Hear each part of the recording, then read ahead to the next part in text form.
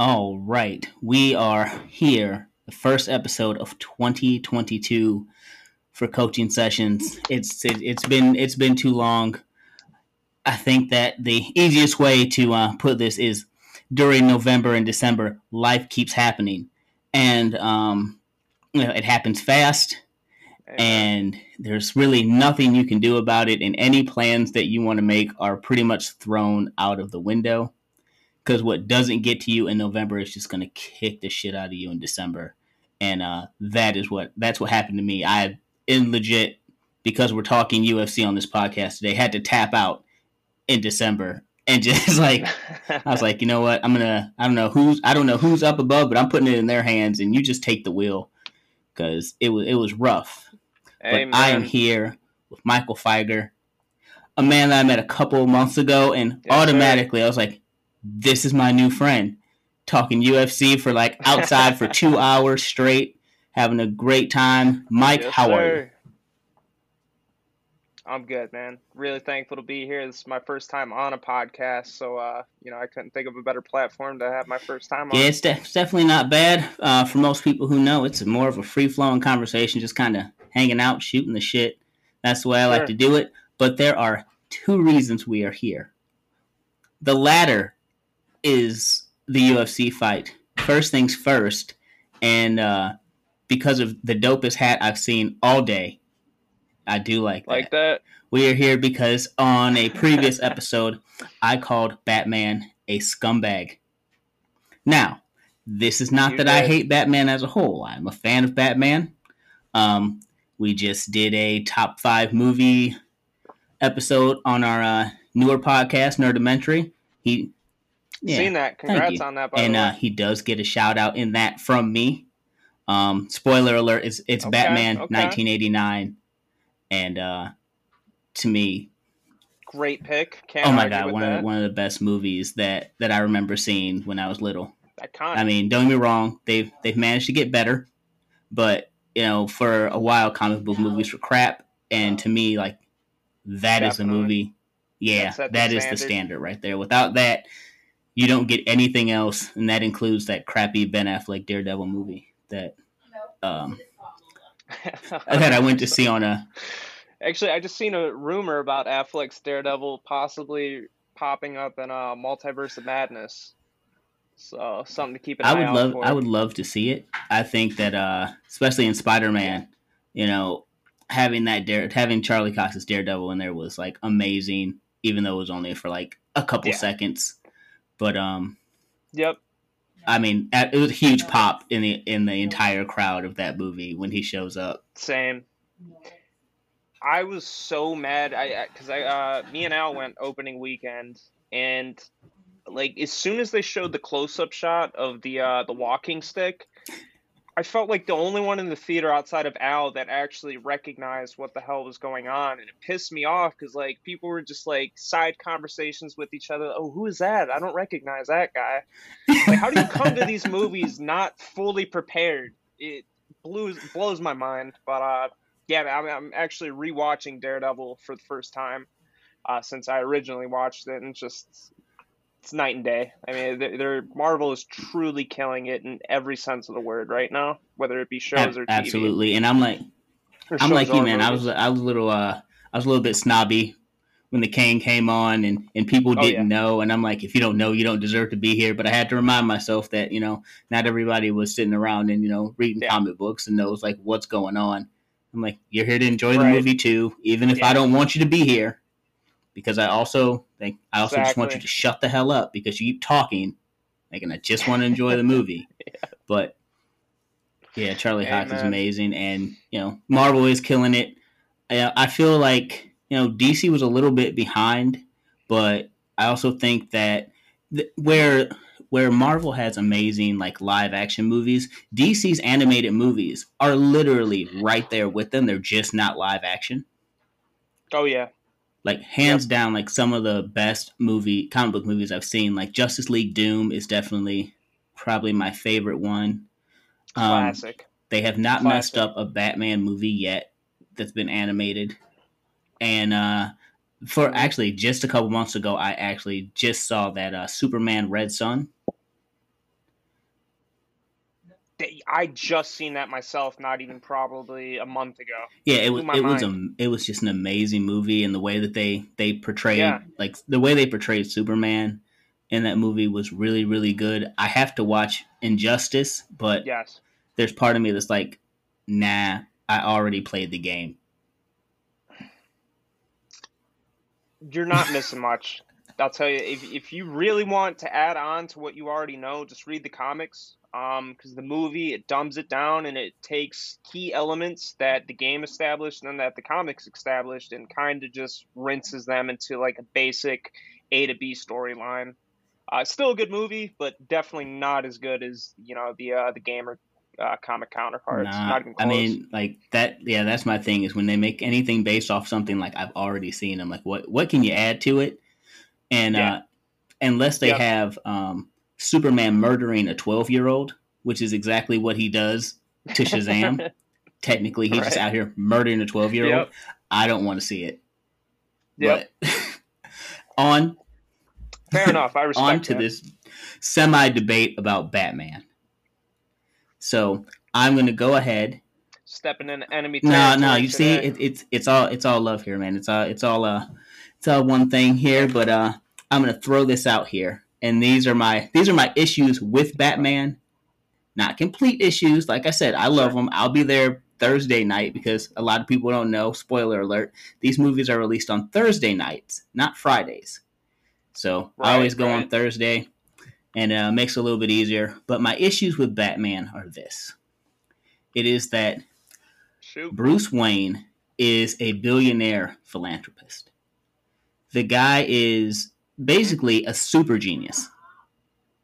And he probably has enough money to fix the infrastructure of Gotham, to, have better schooling, create jobs, better Mm-hmm. train and arm the police to handle the situations that he's handling, and not to mention to hire or better train the workers at Arkham Asylum to handle those who go there, which is basically every single supervillain. And Mm-hmm. then instead of doing that, he creates these awesome weapons that only he can use. He turns around, weaponizes some children, and goes out there and, decides, for the most part, to do it himself.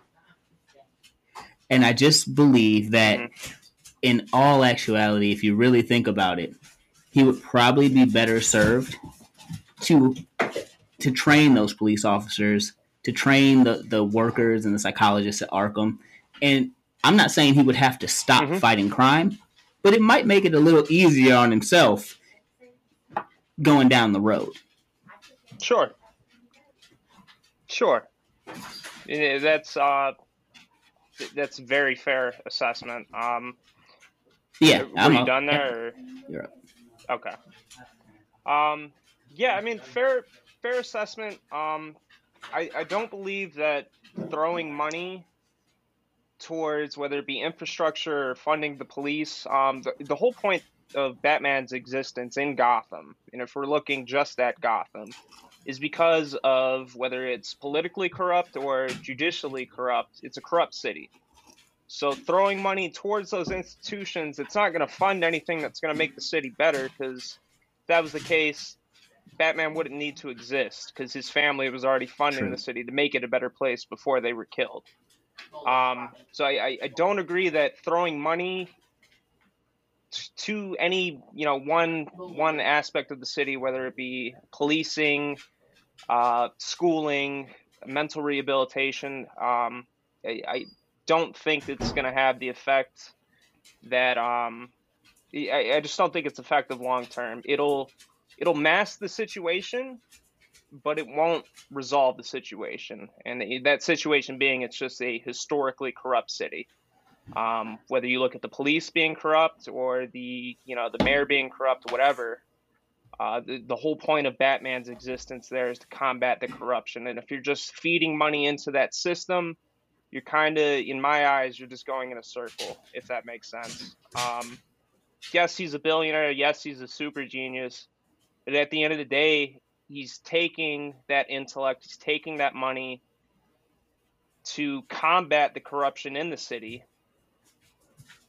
And I mean, if it was as simple as tossing money, he could have just leave and, donate a few billion per year and you not even have to worry about it. But he stays in the thick of it because he knows the city like the back of his hand, and he uses his funds to combat the corruption that is prevalent.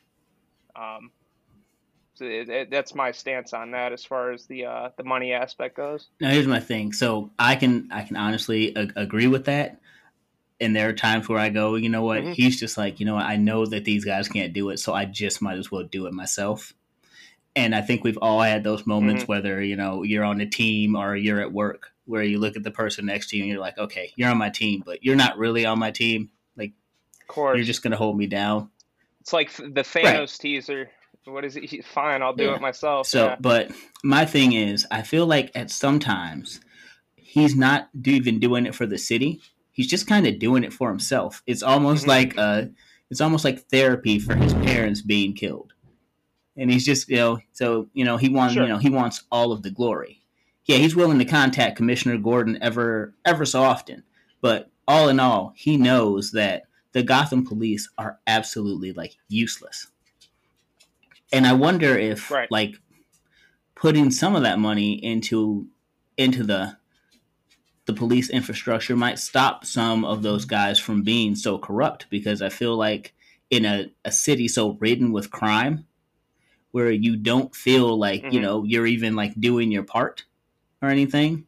And I mean, I don't know how much those guys are being paid by Gotham PD. I'm not going to attempt to designate them as a salary, but apparently whatever salary it is, it is not enough. Of course. And I mean, so I'd like to see him at least throw some money at it. Like I said, he doesn't have to stop fighting crime. I understand that, they don't have a guy as smart as Batman on the police force. And the last time they did, depending on which multiverse you're looking at, he turned into the Riddler.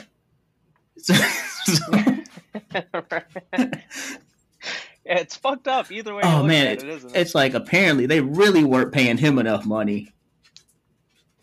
Yeah.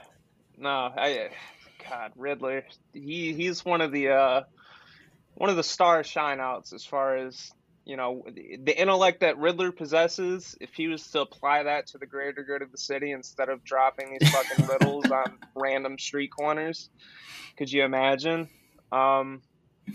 Yeah, I mean, whether or not he's in it for himself, I'm sure there is a part of him that takes pride in, doing what he does, whether it be if he considers himself a one-man army or whatever.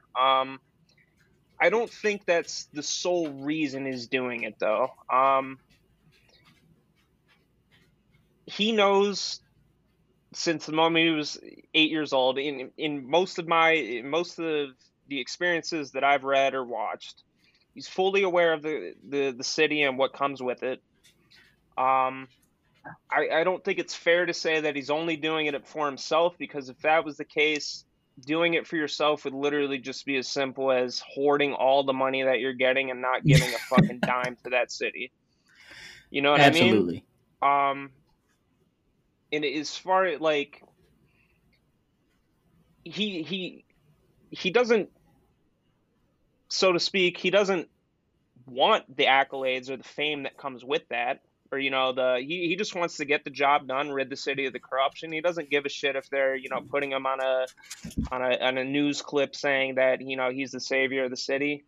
He's just there doing it because if he's not, nobody else is going to. And if nobody else is going to, I don't think Gotham ceases to exist without Batman's presence. I think that city would have went into the hole the week that his parents were killed, had he not came back, 10 years after the fact and started putting his intellect and money towards making the city safer at the expense of, he's got to beat the shit out of some people and it's still fear. But at the end of the day, he's doing that to make the city a safer place for those that are innocent. That's how I view his approach to God. Yeah. Oh no, like I said, I feel it, but as much as it is him being selfless and this person who wants to guard his city, I do feel like there's a little bit that's it's in it for him, where Oh yeah, I can You feel agree with that. Yeah, there's an ego aspect. I mean, that could be kind of argued for. I don't want to say every right? superhero, but a good Oh amount no, of them. there. You know what Yeah, I mean? There's something that something in the background there that makes them put on that suit, no matter how much money they have in their pocket. And like, fuck it, this is what I'm gonna do today. And if it works, it works. If it doesn't, pick up and I try mean, again tomorrow. I'm absolutely there with the ego because I'm like, even Superman. I mean, I realize he's supposed to be this really nice guy, but there's got to be part of him that I Yeah, guess taken from the boys, you know, that has yeah, a little bit of yeah. that in there where he's like, I can kind of do whatever I want, and it's pretty cool that like I can punch a car Right, across like the country. So I'm just gonna do this right, because I can, and no one can stop me. And I guess right. maybe just maybe Injustice was him going semi Homelander without jerking off on the top of the building. Right. And you know what? Given the circumstances of Injustice, can you even fucking blame the guy? Like, screw it. You want to take out all the world's villains, have at it, but know that those that are sworn to protect, both sides of the equation, they're going to come after you. Like, I love it when they switch up Right. I characters think like that that. like for me that is I mean Homelander or if you want to call it the Superman from Injustice, that is Yeah. basically anybody in the world is like I always say like one bad day away from from that. Yes. There's Yep. a old 100%. Michael Douglas movie called Falling Down where Yeah, I just watched that for the first time not even a yeah, month and and a it's half ago. yes, it's an awesome Phenomenal. movie, and it's just one dude who's had one bad day, and that's Yeah, super. I mean, that could have been that could still be Batman, depending of on course. who the Joker kills or something, Right. unless it's like Jason Todd. And I guess that's another thing. Right. If it's Jason Todd, we're perfectly fine. He could go. He was but you were about to say something, Yeah. Sorry, we're kind of lagging, but I'm right? just trying to make sure I'm not cutting you off because like the Oh video's no, kind of you're laggy good. on my end. Yeah, I mean, as far as like when you look at a character like Jason Todd, and this kind of ties to like the whole Robin's point, like weaponizing children or whatnot. Is it wrong? Sure. I don't think anybody could legitimately argue that it's right. Um, but if we're looking at what those characters went on to become, Jason Todd was only killed off because fans voted him to be killed off because they were pissed that DC in the Golden Age or so whatever age it was got rid of I Dick voted for Grayson. him to be killed off. Just gonna put that out there. Did Yeah, you? Oh I dang, actually man. did that. Oh It well. cost some money. My dad was not Really? happy. I No think when shit. he got the phone bill, he wanted me to be killed off, but Jason got it instead, so we're perfectly fine. That's great. I never knew about the process. So that's really interesting to hear from somebody who's actually contributed. And by the way, clap it up. You gave birth to one of the greatest fucking anti-heroes in any comic Red Hood medium of all is time. really fucking dope, man. He is like he Undoubtedly. is what Jason Todd should have been in the first place, and then I wouldn't have had him be killed. Yeah. Yeah. I mean, That's hey, fair enough. You gave birth to one of the greatest fucking anti-heroes or villains depending on how you look at them. So, all right, touche. I'll go full Jack Um Nicholson in Batman '89, but like, you know what? You made me, and I made you, so we're kind of square. yes, hey, that's exactly it. And I feel like that's like the core of Gotham almost. Like Gotham made Batman, and you could argue that Batman's presence made some of the villains that are there today, but I don't think it's fair to say that those villains wouldn't have already existed had Batman not been there. I feel like after enough time and shit going on in the city, all those people would still be there. They might not dress up as clowns or fucking leave riddles around the city, but at the end of the day, I do think they would be there. Um, Yeah, I can agree. it, I definitely It's just Gotham's really a shitty It, place. yeah, Like, God, it could you really is like imagine? the crappiest version of New York City. Yeah, and how does New York get any shittier than it already is? How do you do that? Will you just slap an asylum on the island and You know call it a what? day? Depending, some of those boroughs you Uh, go to might just be the asylum that you're looking for. I mean, that's a fair I point. I That's a have seen fair enough point. videos of people acting crazy in New York to realize that a lot of them need to be Yep. locked up. You live in New York long enough, chances are you're going to end your life in an Right. asylum. Or like, fighting a homeless person on the subway. But no, I It's one of definitely do two wonder what ways. would happen if Batman wasn't there. Like you said, I think that I don't know if the Riddler would be around because I think the Riddler is just there because he just enjoys trying to see how smart Batman is. Right. The challenge. Like the Right, the Joker, most right. definitely. Most definitely. I mean, you know, That's fair. Yeah, every 3 or 4 months he'd be trying to poison Gotham's water system. He probably would have succeeded. And then I think he would have right. been upset because I think that the whole thing is the trying, sometimes not even the succeeding. Yeah, just the whole process of doing it. I don't know if you've seen the Harley Quinn cartoon on HBO Max. I've seen clips here. Al's been telling me to watch it since it came out, which really surprises me because I did not think he would be the type of person to watch something like that. I've heard nothing but Yeah, good I didn't think things. I'd be, but then I got bored one day, turned it on. I was like, this is really good, but it's like the dichotomy between him and Batman, the Joker and Batman on that show is Hmm. absolutely hilarious.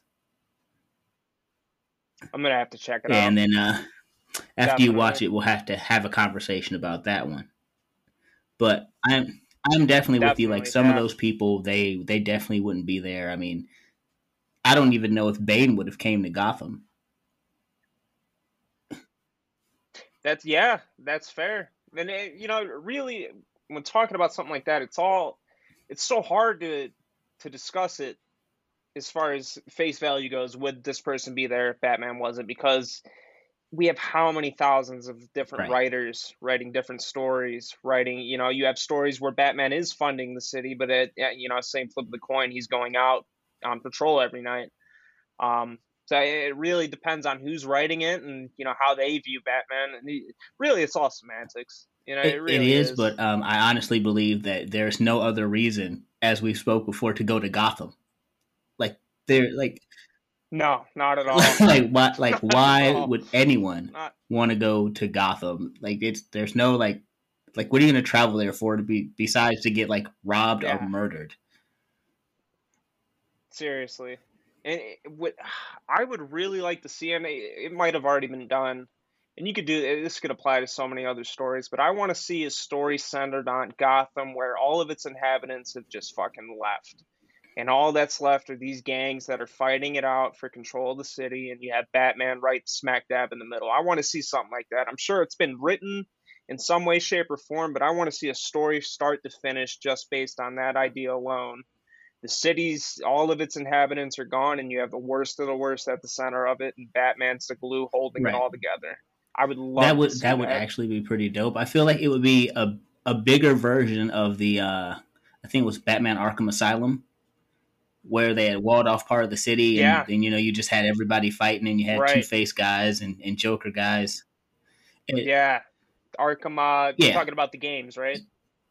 Okay, Arkham yeah. So City. that would Yeah, be like that would actually be awesome if he was trying to stop the crime and get people to come back. With Bruce Wayne and right. Alfred being like the last two people like in the city. Yeah, I Exactly. would definitely.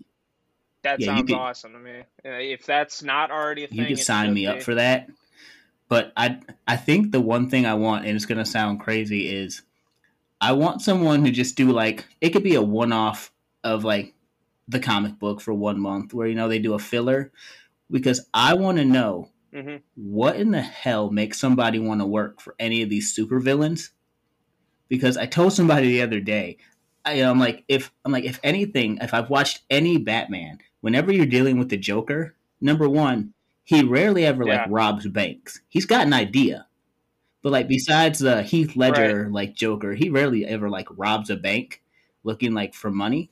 But what I do know is that if he Yeah. hires you and he tells a joke, sometimes if you laugh, he'll kill you. Sometimes if you don't laugh, he'll kill you. And then the alternate is Right. eventually Batman is going to kick the shit out of you. So like, how's he paying Right. you? Like, why are you there? Like, there's got to be like somebody better to It's work a for. shitty. I agree. I think a lot of it is Joker's just extorting people, whether it be using their family. That's probably the number one thing he does to get you to work for him is, kidnap a family member, show you a picture or some shit. Um, yeah, if those people are willingly seeking out these fucking people to work under, Gotham is in a much worse state than I thought it would have ever been, if that's Right. the Like, case. are they really Holy just hell, what a world they're yeah, are they living in really over just not there. hiring criminals at all, like anywhere? Because I feel like a good majority of Gotham is a bunch of criminals. And don't you have like Yeah, construction jobs or something these guys can do? Because, yeah, something.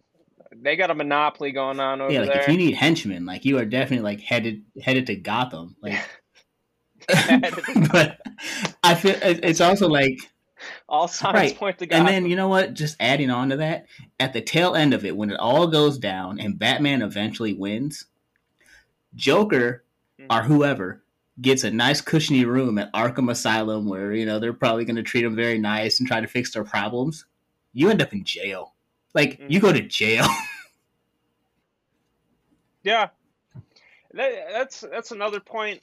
I'm glad we're covering Arkham as a mental institution or Arkham versus Arkham as a prison. I'm of the opinion, and I wish Bill was here because I know he would get a kick out of this. I'm of the opinion, and I fully agree, Arkham at its core was a mental hospital during its first inception. I believe over time, with the presence of all the fucking criminal supervillains that are within Gotham, it was retrofitted to become a supermax prison. And I think the key takeaway with why Batman's rogues specifically are sent there is because you keep your friends close, but your enemies closer, right? Batman knows without a shadow of a doubt that these people are going to escape.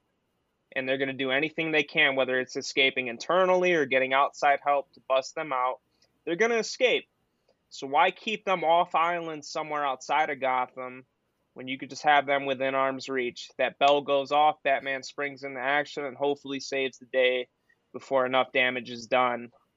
That's my take on how I view Arkham and the purpose that it serves in Yeah, well, Gotham. okay, so this is the way that I see things is that, yes, it's supposed to be an asylum. I understand, like you said, and I agree. Batman, he can kind of go in and out of Arkham as he pleases, which is pretty weird. Hmm. Seeing as how most other people would need like a clearance, but he's Yeah, just like, yeah, I'm just gonna come on in anytime I want and talk to whomever. But the thing I see about keeping them right. like off or away from the island is maybe there is that chance that they might go somewhere else. Maybe there's that chance that like, maybe they're not True, going to Metropolis. Maybe they're not right. going there. But I mean, if you can't go to Gotham, the next best place to go is probably over near Oliver Queen. No, like just go Bloodhaven over by, area. Yeah, yeah, go to Star Star City. City, Yeah, and don't get me wrong. I'm not saying that Oliver Queen is a bad hero, but he's not Batman. yeah. You might be able to No, not accomplish at all. what you want to accomplish in Star Right. City, and he might have to call Batman Yeah, eventually, but you can probably get a lot more right. done. So I have to think that in a weird way, Batman keeps them there because, they are his challenge. And he's like, well, as long as they're here, Hmm. you know, I got something to do. But I also think that, Yeah, they could just as well get off the island when they escape from Arkham. And they're the same way. So right. they kind of just keep coming back to each other. But, the Right. question, And I guess that really depends on like if you're viewing Batman as somebody that is responsible for the creation of those types of villains, like let's say Joker, let's say, Two-Face or whatever, then it only makes sense for them to return back home because they're combating the very thing that created them. Personally, I don't view Batman as that character that is responsible for the creation of those villains. Um, I mean, to tie back really into what we were talking about earlier, it's just it comes down to how the writer is writing the characters, not only Batman but the villains, and what each motive, behind the two characters are. Um, and it doesn't help that we get a new writer picking up a new story, every other week, and I could say one thing today, or we could say one thing today, and it's completely changed the next week. So that's the beauty Yeah, I of it. mean, I think it's cool that you do get the different stories. I think it's cool that they add in things like the Court of Hmm. Owls with the talents and everything, and those are Yeah, pretty good because you have to keep coming up with better things to challenge Batman. But I mean, like we right. said, going back to Injustice, the Joker got more accomplished going to Metropolis dealing with Superman than he's Yeah. ever got accomplished with Batman. To be fair, though, that's chain of events caused a ton of issues for I Batman. mean, You know what I mean? Say it's a chain of events that started with Superman, who's not typically someone Joker goes head to head with, but all of that directly affected Batman and those closest to right, him. and sometimes it feels like all that Joker wants to do is make Batman's day a little bit worse than it already is, and just give him Oh, of problems. course. So, and at the beginning of Injustice, by blowing up the city and causing Superman to go nuts, what did he do before he died but make like Batman's entire life really really bad? He put Superman on that path of really Right. no I mean, return. And I mean, God, if you got Superman coming at you, that's a bad day for anybody, friend or foe. I don't know. I had to laugh because it's just everybody knows Batman doesn't kill unless apparently it's Ben Affleck's Hmm. Superman versus Batman or whatever you want to call it. But I don't Yeah, recognize that as a yeah, movie, so we'll forget that ever happened. fair It enough. tarnishes the legacy of the Dark Knight. But it's just when you watch Injustice and and Superman comes in and he's got the Joker and he's up by he's got him held up, and you see Batman trying Yeah, to stop him still. At the same time, yeah. I guess I'm looking at him like, yeah, let it Fucking go, let it let it happen. happen. Like at Yeah, that point, I mean, of course we know yeah, like he went, completely off the rocker, but you know, I look at it. right. And I think, Oh, no sorry, problem. I I didn't just mean to look at cut it you as off, like, bro. man, if somebody did that to like my wife and my kids, it's like, yeah, that's what's gonna happen. Like you're not stopping me from doing it. Hopefully that Right. would make me feel better, but apparently it didn't make him feel better. Yeah, no. And I think part of the point, I don't think Batman's trying to stop if we're talking specifically Injustice. I don't think Batman's trying to stop Superman from killing Joker because by him killing Joker that puts Batman out of work. I think Batman just has enough hindsight to know, well, fuck, if he kills Joker, what's to stop him from killing literally every other villain in this universe? And I mean, sure, you could kill, and this is really hard for me to say because I fucking loved Ben Affleck as Batman. I loved the entire, grizzled old Batman that just says fuck it, 30 years into his career and starts taking everybody out after, the death of Jason Todd. I I love love his that Batman. idea. I don't like the Batman v Superman. That's it. It is one of the worst movies I have ever seen in my life. And we could have a whole fucking It's podcast dedicated to yeah. just that movie, dude. Because, oh If you want to my hear me cry for God. the length of a podcast, I, because that summer that came out, it was Batman v Superman, and then Suicide yeah, Squad, the first one, which was horrible, absolutely yeah, horrible. back to back Right, like I failures. was in I was in a bit of a comic book depression for a couple months, and then Yeah, later on that year, Deadpool came out, and that kind of snapped me yeah. out of it. But yeah, they were really bad movies. And it's so baffling to me because going back to what we were talking about, like all they have to do is mimic the last 10 years worth of animated movies. Mm-hmm. Change up a few things, make it live action, and there you go. You've literally done what everything that Marvel just did live action. You've done that already years before in animated. And it really blows my mind that now we're to the point where there isn't going to be any more, superhero team ups as far as DC goes. It's all one shot films on characters that nobody gives a fuck about. I don't care Nope. about Batgirl getting her own movie. I don't care about Absolutely Nightwing not. getting their own movie. The only way that's feasible is if Batman exists. And if Batman doesn't exist outside of bringing back Michael Keaton, I don't see a reason No, I'm for with it. you. I said the same thing about the Batgirl TV show. I was like, no one cares about. Yeah, Yeah, no one fucking cares about Kate Kane or anybody else. not at all. Not at all. Like, No. they're just like, Batgirl has always just been a horrible, horrible character. Yeah, she's Right. just there. And she's never had her own solo venture outside of like maybe a one-shot comic. She's always there in company of every other Batman, affiliate. Like, And it really pains me, man. Like, because I don't consider myself to be a DC or Marvel fan. I just really fucking like Batman. And when you start, messing with origin stories or start messing with, just characters that really shouldn't be getting that spotlight, because if they're not sharing that spotlight with the other character, that's the whole reason they exist. It's just like, what are you doing? You're not Marvel. Stop trying to catch up to them so quickly. right. It takes Well, time. I think the thing is, as far as that, my opinion of the DCU was that they threw everything together in 2 seconds. There was no continuity whatsoever. They're just like, let's get to this No. Justice League. But if they wanted to, Yeah. what they could have done, had they not had Batman versus Superman, was almost kind of just, I guess,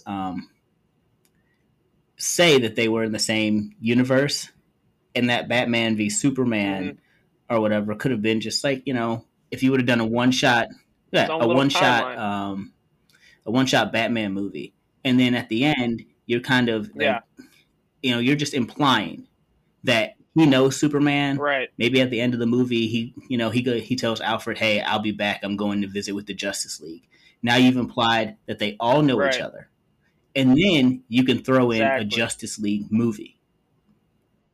But instead, we got, okay, well, here's Superman. It turns out all this time he just lived across the street from me, and now we're arguing, and then we throw Wonder Woman in there for no reason, and you barely get anybody else's origin story. Like, the Flash. I mean, how long has it been since the Justice League movie? 3-4 years?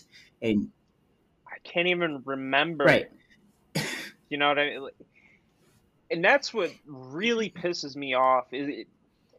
Batman versus Superman could have worked had it been done immediately following a follow-up to Man of Steel and a Batfleck solo film. It works. But I can't even believe they killed Superman in his second on-screen appearance. His second on-screen appearance. Oh, fuck it. Let's just kill him. Like, you're going to bring him back in the next movie. But how, we went from Man of Steel in 2013 to 2018. He's dead. And then a year later, they bring him back.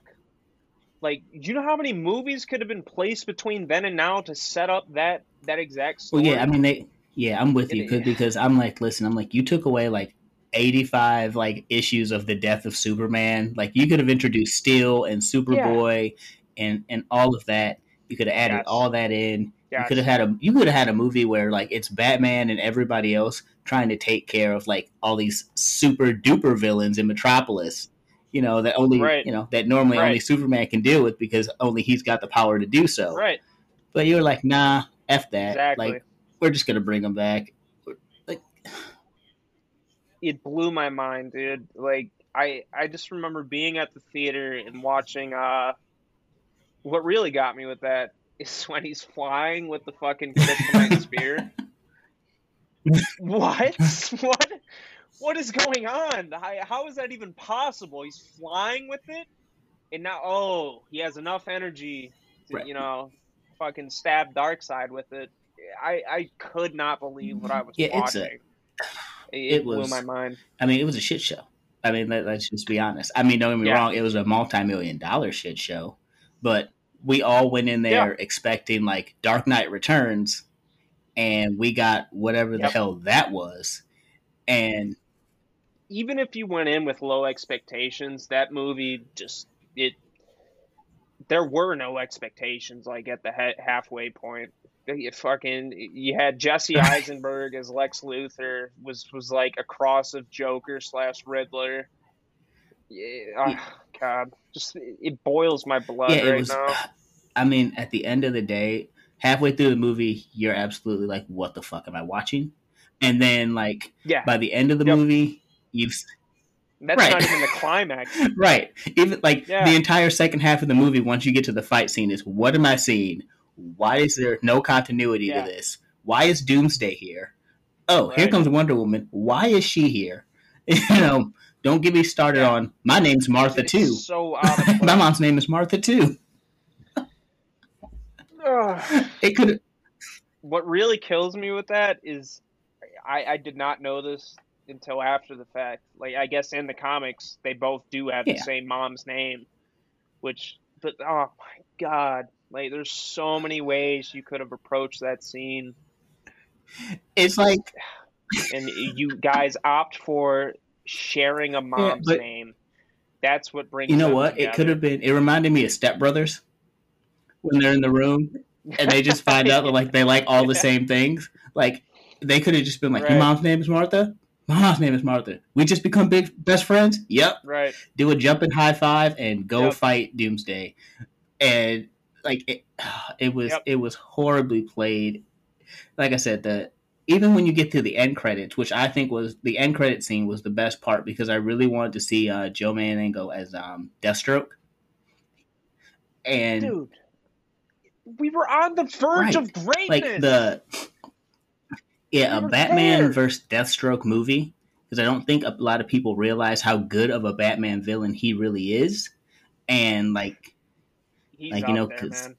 because He he's is also up like you there. know super intelligent and a really good strategist, and he Yeah, fucking right, and he and tactician. his hand to hand is right there with Batman, if not better. Yeah, But that's in a lot of ways. Yeah, bow staff. I mean, that dude's bow staff skills are right, I think he unmatched. gets a lot of crap because like they you know they threw him on Titans, and it seems like the Titans just beat him all the time. But I don't think that people have seen like the Judas Contract and thing Yeah. like that, where he just basically just No. annihilates the Titans from the inside, and Yes. they do a good Yes. I'm glad that you're a Deathstroke fan, man, because he's undoubtedly one of my favorite villains or anti-heroes, depending on how you view him. Not just because he matches up against Batman so well, but just because he's a fucking right. badass. Like, missing an eye, yet he can perceive everything that you want to do to him 10 moves before you even Right. think about doing it. I love that about Yeah, his and sometimes I character. feel like he gets stuck as like the second tier kind of guy, but he is definitely like Yeah, first tier all the way around. he's top tier, I am actually such a 100%. Deathstroke fan that I may or may not have purchased a $90 Deathstroke mask. I see it. I think you might have seen it and have posted it. Okay. I'll be right back. Be right back. We're about to get a surprise here. So my brother collects masks. Nice. Red Hood, I love it. right? And then my brother got the Deathstroke mask from Ah, Arrow, the Arrowverse mask. I like that Slade Wilson. That's how I got into Deathstroke, believe it or not. Man, can we just talk about Arrow season 1? Seasons 1 and 2. It's definitely like I literally went and bought and started doing archery because I loved that show so much. Yeah, like Really? there is Wow, a that's part of me, awesome. and I know that my wife is hiding somewhere in the living room right now, and she's listening, and hopefully she'll forget about this, but she probably won't. That deep down inside is like, I'm going to get an arrow costume, and I'm just going to show up at the archery range dressed Yeah, as the arrow. You know, telling people hell yeah, that they've man. Do randomly it. failed the city. But I can't remember his first name, but I know it's our last name. But I know his first name is like Manu, but that's the guy who played Deathstroke. Yeah, Manu Manu Bennett. Bennett. And Yeah. he just, I mean, Yep. he kills it. Crushed The it, bro. way that they, Yeah. even the way they did the story of like how they, they were both on the island and both loved the same girl and everything, like, Yeah. and how he basically like Yep. taught him Just everything. Oh my god. yeah. Just thinking about it, man, it actually gives me goosebumps. That was comic book TV before there really was comic book TV. You can make the argument for Smallville. Mm. Smallville put the groundwork in, but man, did that show really just it got into its own. How far are you caught Oh, up with I've watched Arrow, it or all. how Like far I did you never watch? missed an episode. Like I, I Really? there and like When did it start getting probably painful to about watch like for you? about the time that like Season 5, season 6? when Raj Al Ghul showed up.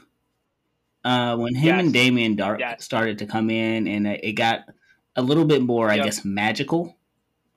And I think it was Yeah. around the same time that I mean, Flash was kind of getting magical, and then there was I can't remember the other show with where they're riding through time. Yeah, Legends of Tomorrow. Like those things. Like I didn't mind Legends of Tomorrow either. Like the first 1 or 2 seasons, it was kind of cool, but at that point, And that's the common theme with them. That like seasons 1 and 2, whether you're looking at Flash, Arrow, phenomenal. Like especially in regards to Flash, man, I just got sick of Barry Allen needing help from everybody that wasn't him. Like you're the fucking Flash, bro. You shouldn't need a team of scientists to take out, Captain Cold. You know what I mean? Like that I mean, me I off. get what they were doing though, because like Arrow had a team, so he had to have a team. But I'm absolutely with you as like somebody who read Flash comic books. Like this, like Barry Allen's like really, really smart. Like no offense, he doesn't need a Cisco, and and right, and I don't even mind Cisco as a character. Like he might have been my secondary favorite character on that show. Yeah, I like him every now and again. Not every time there's a challenge. Like they're brainstorming in a room. You're the fucking Flash, bro. Just run. They never brainstorm anything good. The brainstorm is always 20 minutes later. You know what, Barry? You should probably just run faster. Like yeah, it's hyping up Barry Allen. That's the brainstorm. Barry, you could do this. We promise. We believe in you. All right, fuck it, guys. Did you guys come up with some kind of tech for me? Not really. But we got you a new uniform. It looks a little different. But if you were running like faster, bro, like you ran fast the last time, but faster. Right. Yeah, dude, I'm right there with you, man. Right, I could tell you the exact point I stopped watching Arrow. I think it was the end of season 5, the Ra's al Ghul season, and Felicity comes saving the fucking day in her Atom suit, like just out of nowhere. She just comes in, wipes out like 4 extraterrestrial threats by herself, and I was like, you know what? I don't think this show's for me anymore. Well, it got to the point to where like they kept trying to throw like bigger and badder villains, and then also like once Ra's al Ghul came in, I was like, oh, they're just trying to make Batman. They refused to make a Batman show, so they're just going to make Oliver Queen Batman. Yeah, stole all of the elements. So I was like, yeah. I 100% I was like, agree. I came here for Arrow. I was like, if they want to make a Batman show, that's cool. And then like everybody started getting like powers. Like Cisco got powers. Yeah. Everybody on Flash's team has powers now. Yeah. What did he have? He had like the stupid sonic hearing ability, or like he could go through he could go like he could teleport or something stupid like that, and like he could turn it into energy blast. God. But the thing was, he should have stayed dead when Reverse Flash phased through his chest. That should have been the worst part was though that nobody's powers are actually helpful. I mean, they're there. They have Killer Frost for Christ's sakes. Just minor inconveniences. Like they have Killer Frost, and they're like, "Nah, we don't need Killer Frost. We got Barry to run fast." Nope. Like, yeah, as they're going up against Reverse Flash, like all she needs to do is a sheet of black ice on the ground. Any Flash-based character is gonna fucking trample to their deaths trying to run fast on ice. I mean, that's a really dumbed down way of putting it, but yeah, I mean, you had characters on there that were just there for the sake of taking up time. They weren't there to help. They weren't there to, further the story. Oh, she has ice powers, so Yeah. yeah, I we'll think put I her I in think there. I was because I'll catch the clips of Flash ever so often on like YouTube. I just refuse to watch it anymore Hmm. because if I hear Yeah, like same. "Run Barry Run" like one more time, I lose my fucking mind. Um, Like, so but bad, dude. I think the last So one I bad. saw, they actually like at some point they took Caitlin and Killer Frost and like separated them from each other. So now they're like two different people, but they're the same person.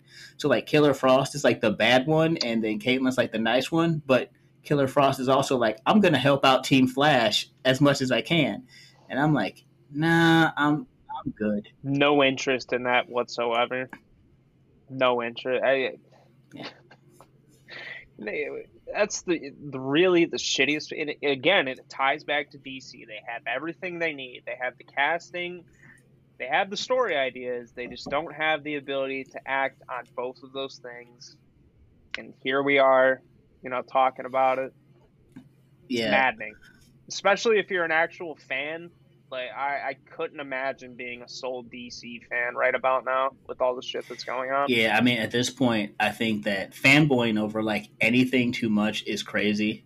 Like, I used to do that. It's like, oh Hmm. yeah, Xbox or PlayStation, this or that. It's like, nah, just gotta enjoy them as Of much as course, you can. But DC's really making it fucking hard for me to exactly. try to enjoy anything. Like, I'm not even gonna get started on Supergirl because that was a whole other thing. And I was like, wow, they really did try to like they were trying to make her a feminist.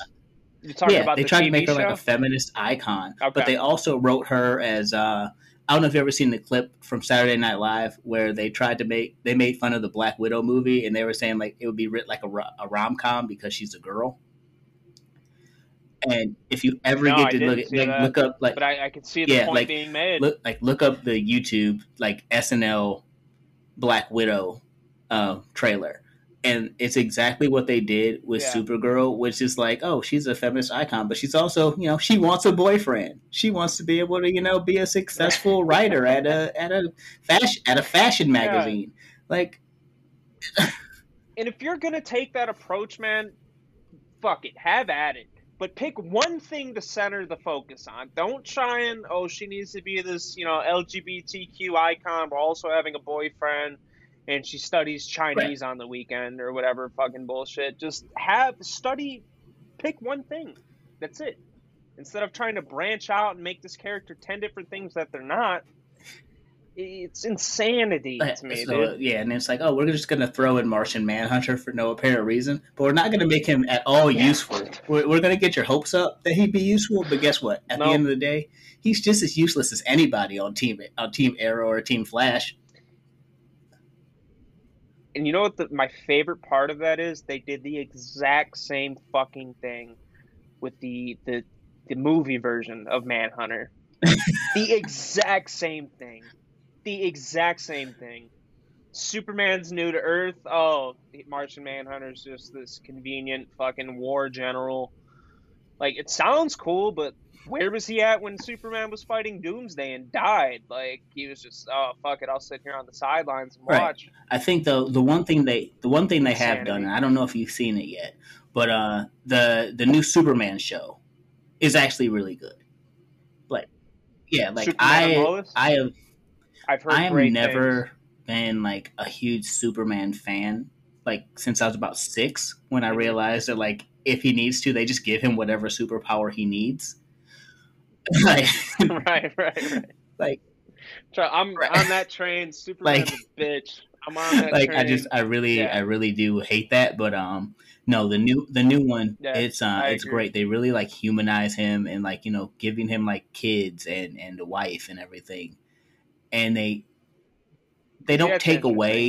they don't really take away. I won't say they dumb down his powers, but they go back to like Yeah, basic Superman powers. So that way he doesn't have like, right, he is on that show like getting his ass kicked. So it actually looks right, like, there's going to be trouble and things like that. right. And that's what a character like Superman needs. I mean, because after a certain point, you're just too fucking powerful. Like nothing phases you if you're not giving the hero a worthy adversary. what's the point? You just exist. Like you need characters. Or you need to have some sort of balance for that hero so that they're not just crushing whatever competition they face. Right. If you can humanize Superman, man, you get some serious accolades because that's really hard. And plus to do. they got my man Tyler Hoechlin on there, and I liked him on the Werewolf show. Oh man, what was it? Teen Wolf. Yeah, when he was on MTV Teen Wolf show, and Okay. He played a werewolf on there. Yeah, and he was really dope on there, but he does like a really good job. Like if they were smart, they would take that Superman, and I know it's far fetched, but I think with Robert Pattinson's Batman being a little bit younger, they might be able to take like his Superman. And then, they're young enough to where, they could be in a franchise for a while, which is another issue I have with DC, where they'll grab a bunch of old people who, it's like 5 years in between movies, so you get... Yeah, keep them on the shelves for 10 years. So you don't get get a chance to form a bond like you did in the MCU with these guys. So it's I know it sounds like ageism, but hire some younger people if you can. No, you're spot on, man. Especially, I mean, we know what DC's plan as far as movies is going for. We know what that is. They're doing one-off films, and for example, with the Flash movie that comes out next year, they're going to try and use that. I don't think that movie's going to have anything to do with Robert Pattinson's Batman. I think they're going to see how that movie performs, and a few years down the line, if they want, they could use the Flash movie to tie that in to the bigger universe. But DC has really shot themselves in the foot as far as establishing a bigger universe, because if you guys can't get your team-up film right the first time, let alone have movies before that establish that team-up film, you're already behind. You have no choice but to focus on single characters and hope to God you can make a storyline that's cool to tie them all together and 5 years down the road. But I think that they're a lot of their TV, besides anything before season 3 of any of their TV shows, are really, really awesome. So now, they've got that going for them. But I think that that's where they need to go. Is maybe you just start making some of these guys, the ones that you see in the movie, because people really do really do like Barry Allen on the TV show, but not everybody is excited about Ezra Miller's Flash, because Ezra Miller's Flash is weird. He's quirky, but he also is slightly a coward. Very. And I mean, don't get me wrong. Yeah. Barry Allen doesn't have every single power, but he's never been a coward. He may not be able to stop it, but he'll run 100%. Into it. So, but yep, 100%. And that, what really kills me, you could have went the route where you had Wally West on the TV version, and then Barry Allen as the movie counterpart, or vice versa. But why? Especially given, obviously this is all supposed to tie into a bigger universe. Why would you have two versions of the same character, one in the movies, one on the TV? It makes no sense. It makes all your guys are doing are putting yourselves in a creative loophole where you have to base, you're taking character attributes from characters like Wally West and applying that to characters like Barry Allen, when you could just have the two different characters alone. You know what I mean? And then now they're their HBO Max shows are killing it, because I mean I love Titans. Titans is a really good show. Yeah. I just watched the first episode of Peacemaker. Oh my God! How is that? John Cena, looking forward to that. Absolutely, he kills it, and it is because that second Suicide Squad movie was really, really good. And I agree. I mean, most of it is because it wasn't just the Deadshot Harley Quinn movie that the first one was. They really did take It was a squad. They really went full. You could tell because it was James Gunn that they went straight up Guardians of the Galaxy, and he's like, "Give me everybody that no one cares about." And what a man! If there's anything DC's done right in the last few years, it was bringing James Gunn on for a team-up film, whether it be villains teaming up or whatever. Kudos to them. That was the move to make. I don't give a fuck how much controversy that dude's wrapped up in. I don't care. Well, I mean, all that controversy thankfully for them, worked out in their favor. I mean, sure, Marvel Yeah, hired him back, but 100%. they've got him too, and he Right, writes the Peacemaker show, so it's like the first probably like right. 5 to 10 minutes of that show are just laugh out loud hilarious, and then it just keeps getting better. I'm really looking forward to it. I mean, I'm sure you've watched like Cobra Kai. Oh man! I Like, haven't, so no. if you get a chance, you got to watch Cobra Kai, and if you watch Cobra Kai and Peacemaker at the same Okay. time, like Peacemaker and Johnny Lawrence Yeah, are the same person, and it's you'll gotcha. see it, and especially like the first season of Cobra Kai, and it is about the funniest thing. Like you can tell, like this dude is so out of touch with anything. I'm definitely going to queue this But up. I'll stop the DC conversation. I don't want to. If there's anybody who may even be involved with DC or like DC, they're probably in like a pool of tears right now. Ripping their Right, like fucking laying hairs under out. their table, shaking in like a pool of their own piss, and they're just crying, and they're probably trying to find our addresses. So I don't want the DC fanboys to come and like try to That's cancel fine. me. Yeah, let's switch gears But while we're the ahead. other thing is, like I said, we started talking because of a love of UFC, and Yes, the sir. first big. Okay, Before we do this, real quick, can I you sure take a can. bathroom break real Yeah. quick? All right, my Alrighty. man. I'll be right back.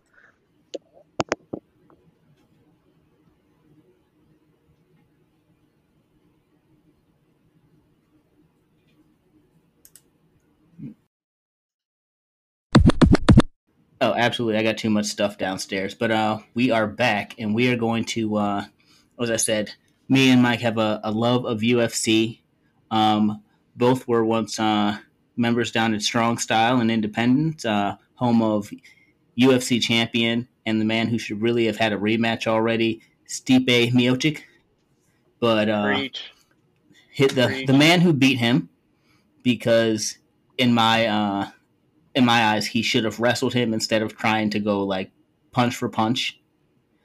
Uh, Francis Mm, Ngannou, he's on this UFC card coming up on the 22nd, um, day before I turn 40. So hopefully they're gonna put on like one hell of a show for my birthday. Uh, hell yeah, man! Thank you. Happy And then birthday. last year I think it was Connor and Cowboy Cerrone on the 22nd. Yep. So they never really let me down. So I know that Dana White must be getting all of my emails, or or maybe he does this because he's filed some sort of restraining order against me and he just wants me to leave him alone. But either way, UFC cards coming up. But before we get to the card, I had some questions for you. Mm-hmm.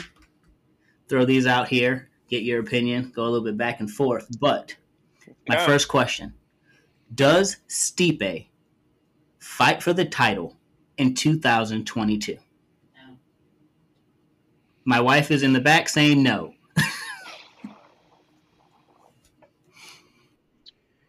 That's one of those questions where you really can't feel too confident on either answer.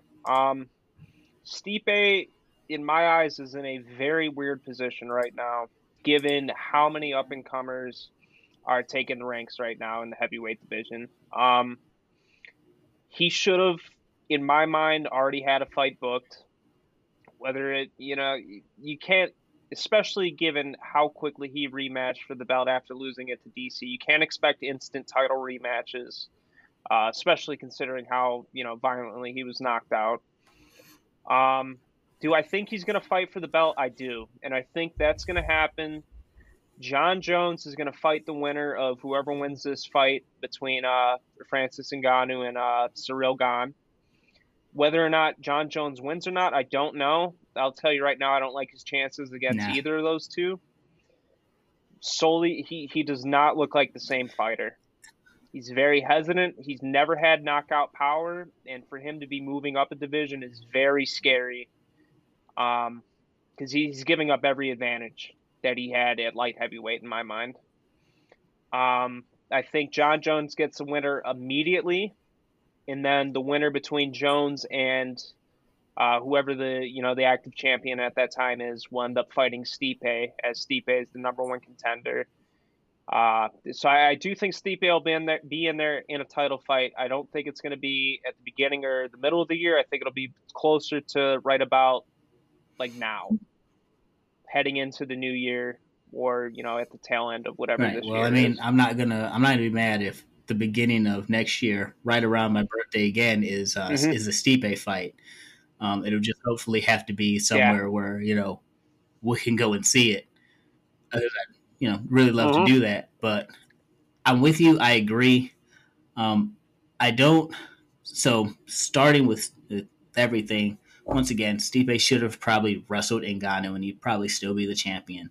But I think that what's going to really go against him is the fact that he waited so long for that title defense, and I think it Hmm. really pissed Dana White off because I mean, Yep. there was almost And Ngannou's in a similar situation right now, which is even right, crazier. but I don't know. It's like I mean, he waited almost a year for that fight for that rematch, and I mean, Yeah. don't get me wrong. I don't care about the Yep. eye poke or anything. He was beating him anyway. Um, I Hmm. mean, but I always shout out DC because he did a wonderful job, especially in those like last two rounds. But unfortunately, I Yes. think by then it was already over. Um, but I think Yep. that given that, like you said, they were trying to they were trying to push Francis as fast as possible to get him into the next fight Of course. because before this fight, he was always like, I want to fight like immediately after I'm done. Then magically he got Right. that belt around his waist and he's like, nah, I can wait. I'm good. And Yep. then you add in, Yep. I think some of his has to do with the Jake Paul situation where he's been living. Yeah. You got Jake Paul chirping in your ear about pay these fighters, and I mean you see how much you know.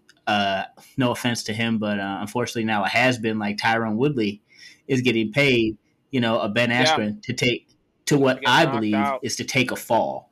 I really do think that I've watched back that video and you see, and when I watch Tyron Woodley just straight up drop his hands and just take that punch to the face. Hmm. I'm like, there's no way anyone's just gonna drop their hands like that. Like that's the first thing you learn is to keep your hands up. But that's neither here nor there. Right. But I mean, Right. Tyron made what I think almost $3 million off of one fight, and he Yeah. was. I don't even know if he was making $1 million with pay per view points in UFC. Not even But close. you know, Yeah. with Francis out there, and seeing like how much of a star he's become. And don't get me Hmm. wrong, I still feel like he's a one trick pony. I really feel like they need to work on Agreed. his Agreed. wrestling because he reminds me of like Yes. old UFC kind of sort of where it was like, yeah, we're just gonna punch each other in the face until somebody like passes out. And then when you got like a Right. Randy Couture, people like that who could actually like wrestle was really like what Right. changed the game, especially in like the heavyweight division where they were just kind of throwing haymakers. But Right. he's a callback to those times. But there's nothing you could do about it. I mean, the man's Mike Tyson, 1988 through like 90, and he doesn't have to know anything except for how to knock you the No. fuck out. Which Tell you what, man, that's a scary dude to try and come up with a game plan for. I mean, there's no way around it. Um, and if you look at that, I just rewatched the second Stipe and him fight. Stipe tried taking him down, and Francis at that time he was working with Kamaru Usman, who's a D1 wrestler in himself. Francis was stuffing those takedowns, and that's what really I think caused Stipe to panic, because if you can't get him down, the last thing you want to do is sit there and yeah, strike with that him. weight difference And had something part to of do the with it reason, though. yeah, I mean, what, Right. 40 pounds on him? And these are big dudes as is. I mean, to have a 40-pound advantage, especially knowing how hard that dude hits, I can't even imagine what it would be like being in there with him, especially if you can't get him down. I mean, if your first takedown attempt fails, I mean, your stock just dropped like 90%. That was your idea, and now you're fresh out of ideas. Yeah, yeah, that's a wrap, dude. Especially in the first round, you can't get him in the first round. Good luck getting him down second, third, fourth, I and mean, I would fifth. have liked to see. I think if he could have made it, and then I think if the fight would have went a little bit longer, it might have been, in Stipe's advantage. Because I mean, the dude. Yeah. The thing is, Stipe, people don't realize is he's like a super athlete. They don't realize he played baseball. Hmm. He played like all these sports. The guy was Right. almost going to the majors. He's a Yeah. really amazing athlete. But then you go up against a Francis Ngannou, who's basically the same thing, where it's like sometimes Just looks at you the wrong right, way, you're gonna where get knocked sometimes like out. all the skill in the world just can't stop like pure athleticism. But like I said, Yeah. like you said, give up 40 pounds and you can't take them. You can't take them down. And yeah, Yeah. Your options at that point are I can slim to almost none. imagine like he's sitting there like, what do I do? And the corner's sitting there like, what the fuck is he supposed to do? like, Yeah. like at Yep. that point, And man, you're like, oh man, guess watching we're that, going home man, early.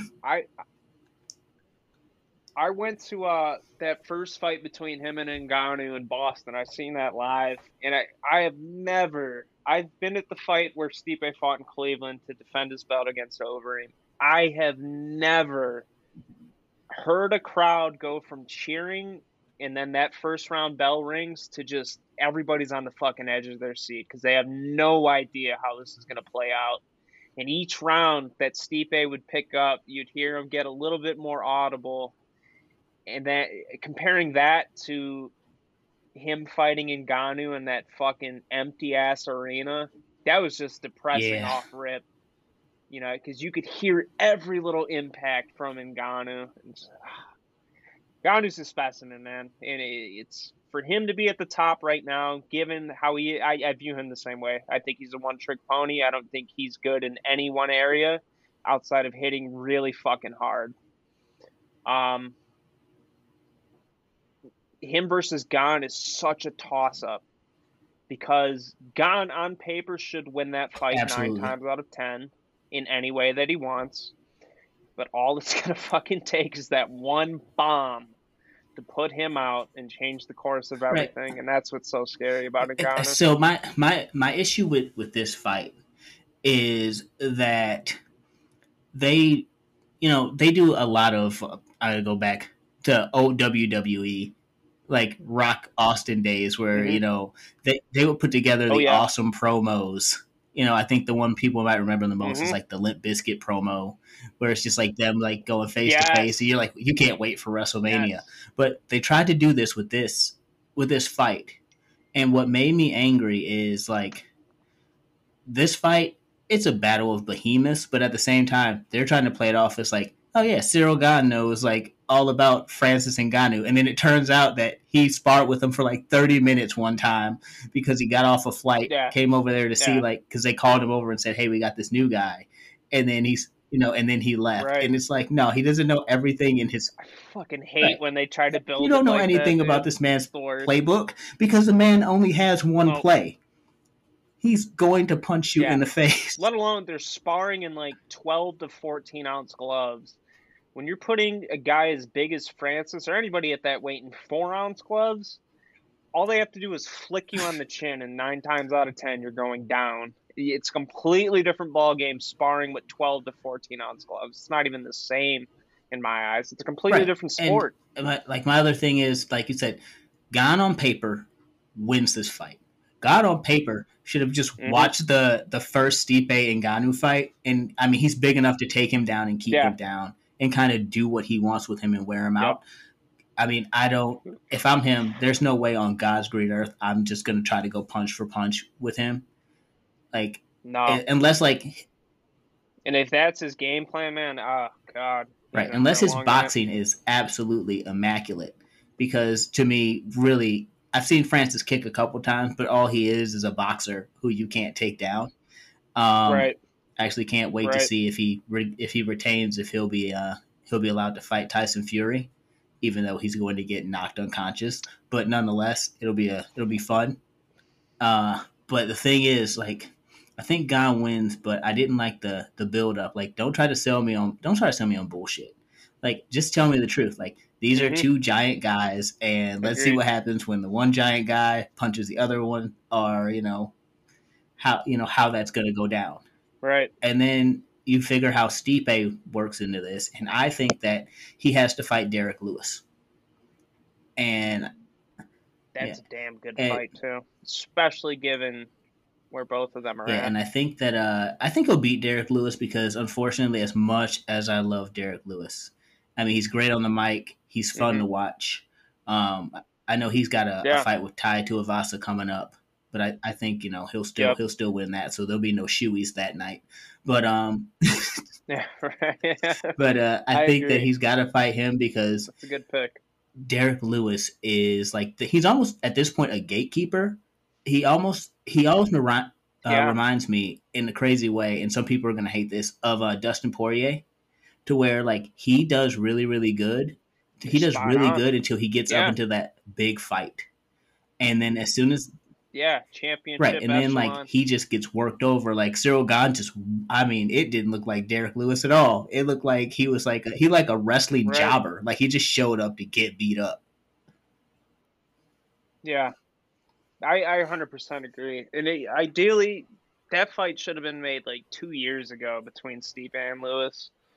The fight that I would really like to see, I would like to see Stipe take a step back in the rankings. I don't think he needs to keep fighting inside the top 5. You know, he's more than earned being able to pick and choose who he fights inside the top 10. Alexander Volkov. Yeah, that'd be a great fight. If you want to prepare Stipe for a champion like Gahn, that is the fight to make. Volkov is very karate based, wide stance. I would love to see that. I would kill to see that fight. Whether it's never going to happen just because of how far Stipe is compared to the rest of the rankings. Right now, I'm honestly shocked that we're heading into this fight week knowing that Stipe still doesn't have a fight booked. That's really scary. I don't know. I feel like I know he doesn't feel like he needs to fight. I feel like he needs to fight. I think that the last probably I'd say decade has and I'll start with with Ronda Rousey, and when she was dominant and did you say fuck Ronda Rousey? Absolutely. That's right. Right. I'm right there with you. I just needed to make sure you said fuck Ronda Rousey because nothing made me happier than watching Holly Holmes knock her out and then watching like Amanda Nunes beat her up. But for her, I mean, it was almost like Conor, where she got too big for her britches and she started doing everything else. Yep. And she came back, and of course, Holly Holmes knocks her out. And then, she comes back to fight Amanda Nunes, and she had not fought in 2 years. And they're, if you're not like fighting like live in an arena against an actual opponent who's looking to hurt you, besides Travis Brown, who may or may not be a woman beater, but we won't talk about that. That's allegedly. I don't know if she was trying to fight him in the house. No, we'll call him a woman. Nah, fuck that. I mean, Derek Lewis had no problem saying it, but she comes back against Amanda Nunes, and just gets decimated. And you see the same thing with Conor, where he takes that time off, and he comes back, and they put him. I don't want to call Cerrone a cupcake, but I think that fight, it seemed like Cerrone was just happy to be there. Like it wasn't the. Of course. And historically, that's how Cerrone is. He chokes on the biggest of the main events. He chokes. That's just. And then but then he goes back. He fights Dustin. He gets decimated. And comes back to try to do it again. And I mean, given that he broke his ankle or whatever, but Dustin was piecing him up. Yeah. Like, you could run that fight back as many times as you want, as far as fucking Poirier and McGregor go. I don't see it going any different. McGregor, he has that quitter's mentality. The moment he faces any adversity outside of the first round, he's on a very fast decline going forward. I don't even think it's a quitter's mentality. Like, I didn't even get to mention the Khabib fight, where Khabib's talking to him while he's kicking his ass and asking him if he's ready for him to stop. Like that, so good, dude. That to me Yeah. is right up there with Max Holloway and Calvin Cater, where he's talking to DC, telling about he's the greatest Yeah. boxer alive. When you're asking the man, "Hey, do you want me to stop beating you? You could just tap out, bro. Like you could. Right. It's okay for you to just let Right. go." But I think what Connor has is Yeah. $1 billion, and Yeah. he knows that. And for him to even be coming back, I mean, you gotta, you know, I can tell you right now, if I had $1 billion in the bank account, the last fucking thing on my mind is fighting somebody. You know, I could pay somebody to Right. fight for me at that point. You know, But he just like, yeah, I'm it's with you. Like insane. he keeps coming back because he knows he'll make the money, and I think also because he realizes that if he's not in that ring, his relevancy goes away. Yeah. So no one's gonna care Yes. about Proper 12 if you don't hear from Connor in like 5-6 years. And I 100% agree. And I think that's when we see him running his mouth, whether it be on Twitter, going at random people, whatever. I think a lot of that has to do with him not wanting to accept that he's not as relevant as he was in 2015. Even after the Floyd fight, I'd argue that he didn't really rise in popularity. Like, he just happened to have more money there. You know, I don't think it gets any bigger than Connor starching Jose Aldo in yeah, 13 seconds. You know what I mean? I don't. And that pains me, to even say that because I love Jose Aldo. I just don't think it gets any bigger than that. In the fights that like when you get the Cerrone fight, it doesn't do anything for him if he wins that. Like, yeah, that led into the Poirier fight, but that fight made sense linearly because Poirier, he had the win over Poirier, and Poirier at the time when come rematch time, he was at the top of the division. That makes sense. But I mean, how many times are we going to run that fight back? I mean, You as know what I long as mean? people keep paying for it, Like, though, like that. Like, that's that's the fucked up right. part. I Somebody's mean, gonna I'm not pay gonna for lie to it. you. The fucked up part is I'll pay for it. Like I will pay to watch Yeah, that fight just 100%. because of the fact. Hopefully not anymore. Now that I sent you that Yeah, I'm. YouTube Yeah, link, no more. please God, But don't I'm waste your trying. money. I'm trying to help the fighters get paid. I think so. So I can start coming back. Lost cause, But lost cause. like I think just because they'll play it off of hey he broke his ankle and we don't know what would have happened, although we all absolutely Yeah, we it's all gonna absolutely happen. saw what was Yeah, happening. But yeah. it They're right. running that back But after 100%. USADA drug test Connor because he's now like super huge, and I'm like, there's no way you got those gains in a couple Yeah. months with your leg broken. No. No. Yeah, that dude's on some type of fucking cycle or something, man. I think a week after the injury, they showed like a video of him doing pull-ups with his little Right. wheelchair underneath him. I was like, what the Yeah, fuck like is this? yeah, This he is went like straight insane. Ivan Drago, like after like a month of Yeah, getting your arm fixed, and I'm like, where are the? I want to get these things where you put the needle. Where's the yeah. needle at? I would have a USADA guy at his doorstep at 6 a.m. daily. That's your guys' biggest star. Test him immediately.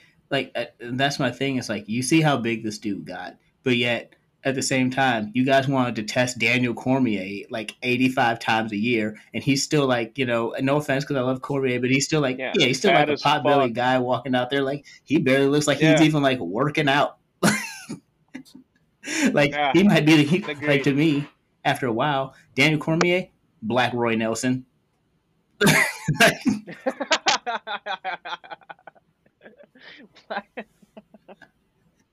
If That was a good one. That was a good one. I haven't heard that in a while. Black Roy, and I haven't heard Roy Nelson in a while, man. Whatever happened to that unfortunately, guy? I guess he was the white Daniel Cormier, and it didn't work out as Destroyed him. well. But I mean, Yeah, he. I mean, but that's Daniel Cormier's like whole thing. Is like I'm gonna get on you and use my pot belly and my dad bod to like hold you down and right, wear you out, unless you're John Jones because you'll knock right. me out before I get to it. And the funny thing is, John Jones was on steroids to tie back into everything we were just talking about USADA. Gotta love it. What a beautiful cycle of life they have going on Yeah, in the it all UFC comes back there. to John Jones doing steroids and cocaine. Yeah, and then as an opponent, you have to say that you lost to that guy that was on a fucking bender during one weekend. You know, like imagine having to say that as a competitor. I would retire. That's probably why DC's retired now. He just can't come to terms like this fucking guy beat me after a weekend of cocaine and Right, and hookers. that and he I'd retire can't deal too. with the fact that like Stipe beat him 2 times in a row. And no offense, Yeah. it probably the second match he probably should have won, and Oh, except for dude. he decided that since he could knock him out, luckily with that dirty Got too elbow, cocky. he's like, I Yeah. could box with him, and then it Yep. turned out you couldn't box with him Yep. because the other thing that Stipe can Nope. do, which is one thing a lot of guys can't do. And I would say there's 3 kinds of people: those who can give a beating, those who can take a beating, and those who can do both. Mm-hmm. And Stipe can do both. Yeah. How many times do you see UFC fighters ripping to the body like Stipe did in that fight? I mean, let alone like it's one thing to throw a kick to the body, but like to be actually swinging your fists at another man's body when they have all the control in the world to throw a leg at your head or a fist at your head or an elbow. It's unreal to me that he was even able to not only go to the body but do it as often as he did it. There was like 13, he Right. fake upstairs, swing around, come downstairs. He did that 13 times in a row, and Yeah, the DC feints were every dope. time was like, oh, what the fuck was that? He was completely lost. And that's that Golden Gloves championship fucking, Golden Gloves really isn't anything as far as, it's just an accolade. But it's that mentality for him to rip to the body, solely focus on boxing in that instance, for him to be ripping to the body like that consecutively and connecting. That's where that Golden Glove mentality came in. It's unreal. I still can't believe that second fight went how it did, let alone the third fight. I just feel like at that point it was a lot of people don't take into account body shots anymore. Like everybody wants to swing for the fences, and that's why you see these guys throw haymakers. Yep. It's like if you land it, you're knocking them out. If you miss it, they're knocking you out. and exactly. Especially at that weight class. Yeah, so it's a fun thing, but I think we'll get back on it. But my prediction for Ngannou and Gane, and like I said, we'll go over the rest of the card, but definitely I think it goes 2 rounds. And I am going to take Ngannou in the second round. Ngannou, right? Yeah. Within 2 rounds? I think that in the first round, Gane tries to take him down. But I think with the crowd around, he's going to feel like he has to try to go blow for blow with, the Predator. And it's not about to happen because he's always that, one shot away. Yeah. That honestly, it would not surprise me. But to that point, Gane was in Houston, Derek Lewis's hometown. And he played Lewis like a fucking fiddle. He just toyed with him. It wasn't really until like the second or third round that he really started throwing things with like serious intention. Lewis isn't Ngannou at the end of the day. But he did beat him. You know what I mean? Like, yeah, which world's crappiest fight. What the, just saying. Ranking. I was there in Vegas for that. I have never been more disappointed watching that fight. That all goes to the fact that styles make fights. This one coming up though, man, it's I'm going with Gane purely because he should win it. And as a fan, I haven't seen enough of Gane to really make me think that he shouldn't. I've only to be honest with you, the first fight of his that I watched was the Lewis fight. That's it. That's all I watched on the guy. And just seeing how he shut down Lewis, that's a really hard thing to do, especially when you have Derek Lewis in his home fucking town of Houston, Texas. I mean, you got all those thousands of fans in your ear booing you. And for him to be as calculated and patient as he was, I think that's going to carry a lot into this fight we could sit here and talk about this blue in the face. All it takes is one shot from Francis, and that's what's so intriguing It's about this. I mean, to me, the only analogy I can give it is Tyson Fury, Deontay Wilder. Tyson Fury has all the tools, Yeah, but Deontay Wilder still has that overhand right. Yes, and if that's a really good way of looking at it too. And by the way, what the fuck is Francis Ngannou talking about? He has no fucking business even being in the conversation. There's no way the UFC lets him fight unless he loses this fight. This is his last fight on the contract. If he wins it, he's automatically renewed for a new fight. So that's in the contract. If he loses, though, they can let him fuck off and do whatever he wants. But I mean, but they can't. Like he's too much. Like he's too much of a star. Yeah, and I think that Conor kind of proved it. Are they going to want to pay him to retain him? Though? They have to. If he, I mean, once again, wrestling. I'm going back to wrestling. Like it's like CM Punk beating John Cena on the day his contract retires, and you go home and you put the belt in the refrigerator and you don't think about it. Like, if you don't pay the man the money and he wins the fight, then no matter what, or who wins the interim belt, or if they put on some type of tournament, that person's not the champion. Francis Ngannou is the champion, and so you have to pay the man. And also, the big thing with Conor McGregor was how much money the UFC made off of that fight. I mean, people look at Conor's $100 million. They're like, that's great, but they forget that Floyd Mayweather made $500 million off that fight, and the UFC I think made almost like $500 million off that fight. Conor's little, and that was just from Conor's end. We were just talking about how Conor losing didn't help him. It would have been a completely different story had he managed to win. I mean, he didn't have a puncher's chance. There's a movie called The Great White Hype, and that is exactly what I thought this was. It was like, okay, this is a Great White Hype. Like you just you want him to win so bad, and it's crazy because Floyd's an excellent heel, but at the end of the day, he had no chance. That's a damn good way of looking at it too. When you're looking at it from like a WWE standpoint, as far as heels and baby faces go, that really is the way to look at it, especially when you're dealing with something cross promotional like that. Right. But like I said, it'll be two behemoths clashing. If it goes to, matter of fact, there's part of me that says if it goes to the second round, I would be impressed.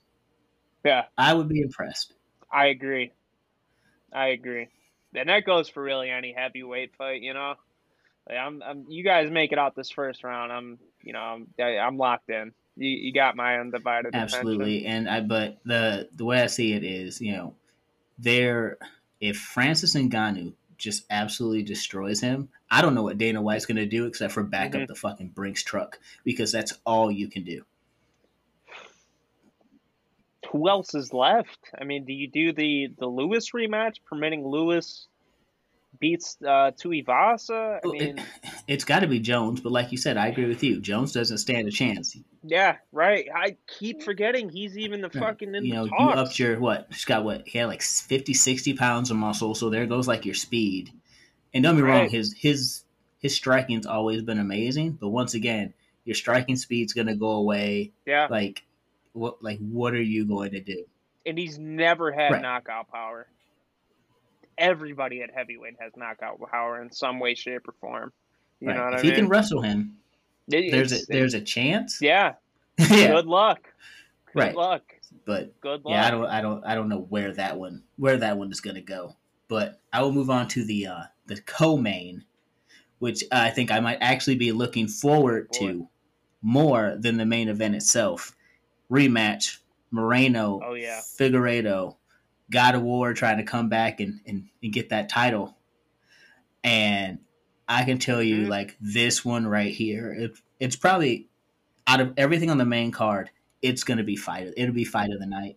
People's main event. People's main event to me. And I 100% agree. That is going to be a certified banger. Like, I cannot wait to see where this goes. I mean, the flyweight title, for such a long time, it was just kind of, it was something that no one cared about. And like Yep. to see it make a comeback like it has, and then Yeah. It's you've beautiful. got these Beautiful. guys and so many other great fighters just waiting in the wings. But Yeah. I want Moreno to retain. I like Brandon Moreno. I Same. think he's a scrappy underdog. I always like that. But then there's a Yep. part of me that's like, let Davison win because I want a trilogy. Yeah. Yeah.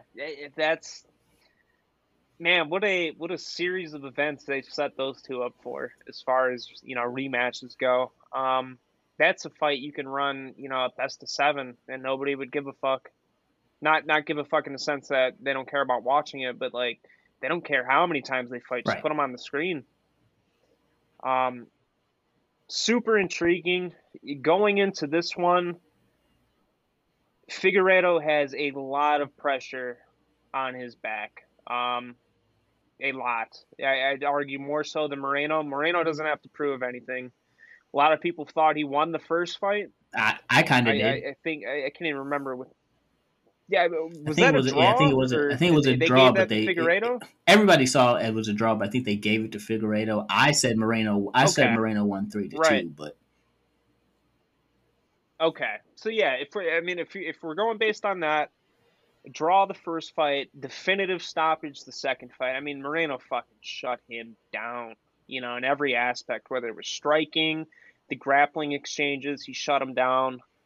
Um, it all depends on what type of mentality Figueiredo comes into on fight night. I know he has Henry Cejudo in his camp now, which might play a significant or insignificant mind game because Moreno trained right. under Cejudo on The Ultimate Fighter. So I really think that's more of a mind game on Figueiredo's part than anything, having Cejudo in his corner. But I mean that you see a former coach standing across from you. I mean that could very well determine how you perform in that given moment. To me, that's a pick 'em fight. I'm going with Moreno, but I can't feel truly confident in saying one or the I other. agree. I'm actually going with Moreno. I actually think that this will go to about the third round. I think he's going to knock him out. Hmm. I legit think he's going to knock him out. I I think could that see it. I could Figueredo see it. was really, really like too impetuous and trying to get this, try to run it back as fast as possible. And Yeah. the thing with that is, if you don't really go in there, I don't feel like there was enough time for him to like really study the fight and see what he did wrong and fix the Right. things Right. that he was going to do. And I actually think that Cejudo Yeah. being in his corner is a hindrance because Cejudo knows old Brandon Moreno. So Puts. he's like, okay, Yeah. I can tell you, I can Very tell good you point. this, but then, if he switches up his style from what Henry knows, now this guy who's in your corner, Right. he's absolutely useless. Exactly. And it puts more pressure on that fighter. And I'm actually pretty amazed that Cejudo is in anyone's corner because I felt like eventually he would have to come back. I'll tell you what, man. I thought for sure he was going to get that fight against Volkanovski after Max pulled out. I thought, yeah, I mean, it made the most sense. You got Korean Zombie on a 1-fight win streak. Yeah, I mean, it makes sense if you put Zombie in there because he's not really close to a title, but he's a Right, huge fan draw service. and Yeah, a he's lot a of fan fan service. favorite. Yes, it makes sense. But I thought for sure they were going to instantly. And I think Cejudo was in talks, but from what Henry's saying, I don't think they wanted to pay him what Henry thinks he should have been paid. And that's what it came down to. I do think Henry was the first option. And he, given his accolades, he asked for $1 million plus payday, and they said no. I'm not. Well, I mean, I get it's weird. It's a weird situation to I'm be not in saying that he's as a not worth fan. $1 million. I think that the pay per view would do really, really well. But it's one of those things where, once Hmm. again, like, it would be worth the money if he still had some type of championship. And I think the thing Yes, was he I thought that agree. when he left, the flyweight division would like fall apart. And the thing is, it hasn't fallen Right. apart. And right, and Flourish. it wasn't. There's no reason to like bring him back. Like he's not. If he leaves or if he stays, people unfortunately Right. people don't care about it. Like even when he was fighting Hmm. TJ Dillashaw and he was trying to, kind of like sell those fights, he brings the snake up there and like beats the snake on the ground. Like he is Right. literally, and I think Daniel Cormier said it, like he did so much wrestling and his whole life was about wrestling that he literally has no personality. And like Yeah. the reason that you like him is because he won the gold medal and he beat Right. Demetrius Johnson, who may or may not have had a broken foot. Yeah, who may or may not have Beat. had a broken foot. Beat. Um, I had right. DJ three to I two think on if I that think if card. they ran it I back, was so fucking yeah, I think if they disappointed, run it dude. back before DJ gets traded for Ben Askren, worst trade ever. That DJ continues to have that title, but I guess that was the whole issue with the flyweights anyway, Yeah. was that no one could beat DJ. Although I think Moreno or Right. Figueiredo would have eventually beat him. I think that they're on his level and are better. Yeah. But I'd like to see Henry go out there, because the only reason is because of course Volkanovski would get a rematch if Henry won. But lying in Hmm. wait somewhere is T.J. Dillashaw, and I would love to see that rematch. Yeah. That's fair. I'll tell you what, man. I'm really biased against TJ Dillashaw right now. Partially because I was there on my birthday at Buffalo Wild Wings watching him fight Corey Oh yeah, Sandhagen. he Corey did. won He that won that. He fight, won that man. fight. He won that fight. I don't care. I don't know what the fuck the judges were watching. I mean, this dude's face looked like a balloon after it, and I was so mad because I mean, it all worked out in the end because you had Jan versus Sandhagen. I guess that it kind of has a way of figuring itself out. But TJ Dillashaw, as far as I'm concerned, he shouldn't be anywhere near that fucking title shot. He should be fighting guys that are in the top 10 at towards the bottom, working his way back up, not getting a top 3 guy right off the rip. I see. The only reason that I think that he is back in the top three is because of all the controversy, and it makes a really good story for if he comes Right? back and he's clean and he wins the title. Yeah, that's I fair. think that I Yeah, think Sandhagen was. I think the best way to put it was, he was in a lose lose, because he to yeah, win that fight he would have had to absolutely destroy Dillashaw, because they're right. really trying to push Dillashaw and just using Sandhagen to do it. And it puts him in a Right. shitty place, because I love Corey Sandhagen as a fighter. Um, I'll always wonder Yeah. if TJ Dillashaw was on steroids all those times that he beat Cody Garbrandt, who I love. And so Right. Yeah. so like Yeah. I want Yeah. like yeah, I want nothing to do with Yeah. Dillashaw either. He was on I think it was a Joe Coy podcast. He'd be on there all the time, like pushing his like organic foods Yeah. and vitamins and Bro, have you heard the name of uh that place? Do you know what he literally called that his little fucking Shake Shack or whatever? It's called Clean Juice. He named it that. I swear to God, bro. Not even a week after he had popped, he put a post on IG saying, "Here's my new shop called Clean Juice. I know I just popped for HGH, but here's my new shop." Yeah, he had to have been trolling us. Like, there's no way you can consciously make that decision and not be trolling people. I don't think he knows when he does things that are wrong. I mean, like I said, like bringing it. Unfortunately, bringing it back. Like he's gonna end up with a title shot, and it sucks. Yeah. But Yep. I think that right now, as far as Henry goes, I'd like to see him go back to flyweight, get that belt back. Hmm. But Moreno Figueiredo is gonna be this like it. I'm probably have higher expectations for it than anything else. Yeah. And this, it could technically, go straight Batman v Superman, and I could just be sitting there, looking confused at the end of the fight. Yeah. What the Right. fuck is this? And Yep. I have such high expectations for that fight, because like you said, it's the people's fight. Moreno is the Yeah. people's champion. People love this guy. Yeah, Yes. and Yes. he's fighting a hairdresser from Brazil. Like, Yeah, right. The right. story's there, man. The story is there. It's really on them to make the most of it. And given their, the first two fights, I have no doubt this is going to be a back and forth war to see who wants it more at the end of the day. And I am just happy we're getting 5 rounds out of it. Let this be a 3-round fight. There's a lot of room for debate in 3-round fights if they go to distance. 5 rounds, that's a dog fight Oh past round yeah, 3. but I think that the other thing is I'm super excited because as I look down the main card, I'm like, these are the only two fights that are super interesting. We can move on to Yeah. the next fight, which is Michael Paralima against Andre Fialho, and I don't have any idea who Andre Fialho is. I No know who idea. Lima is. Michelle, yeah. Piera, he likes to do backflips in fights. So I guess that'll be a fun fight, judging on that. Yeah. What do we? Greg Hardy versus Alexei Olenek. I hope Greg Hardy dies. Oh, absolutely. I fucking Greg hate Hardy him. is. I cannot stand it. I'm more pissed at the way they pushed him, and right after Yeah. he got arrested for damn near beating a woman to death. Yeah.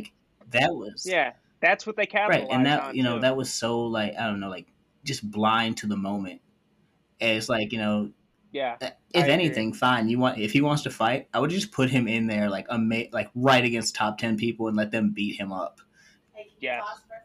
I agree. So it's oh, hold on, I'm gonna pause for 1 second. Gotcha, brother.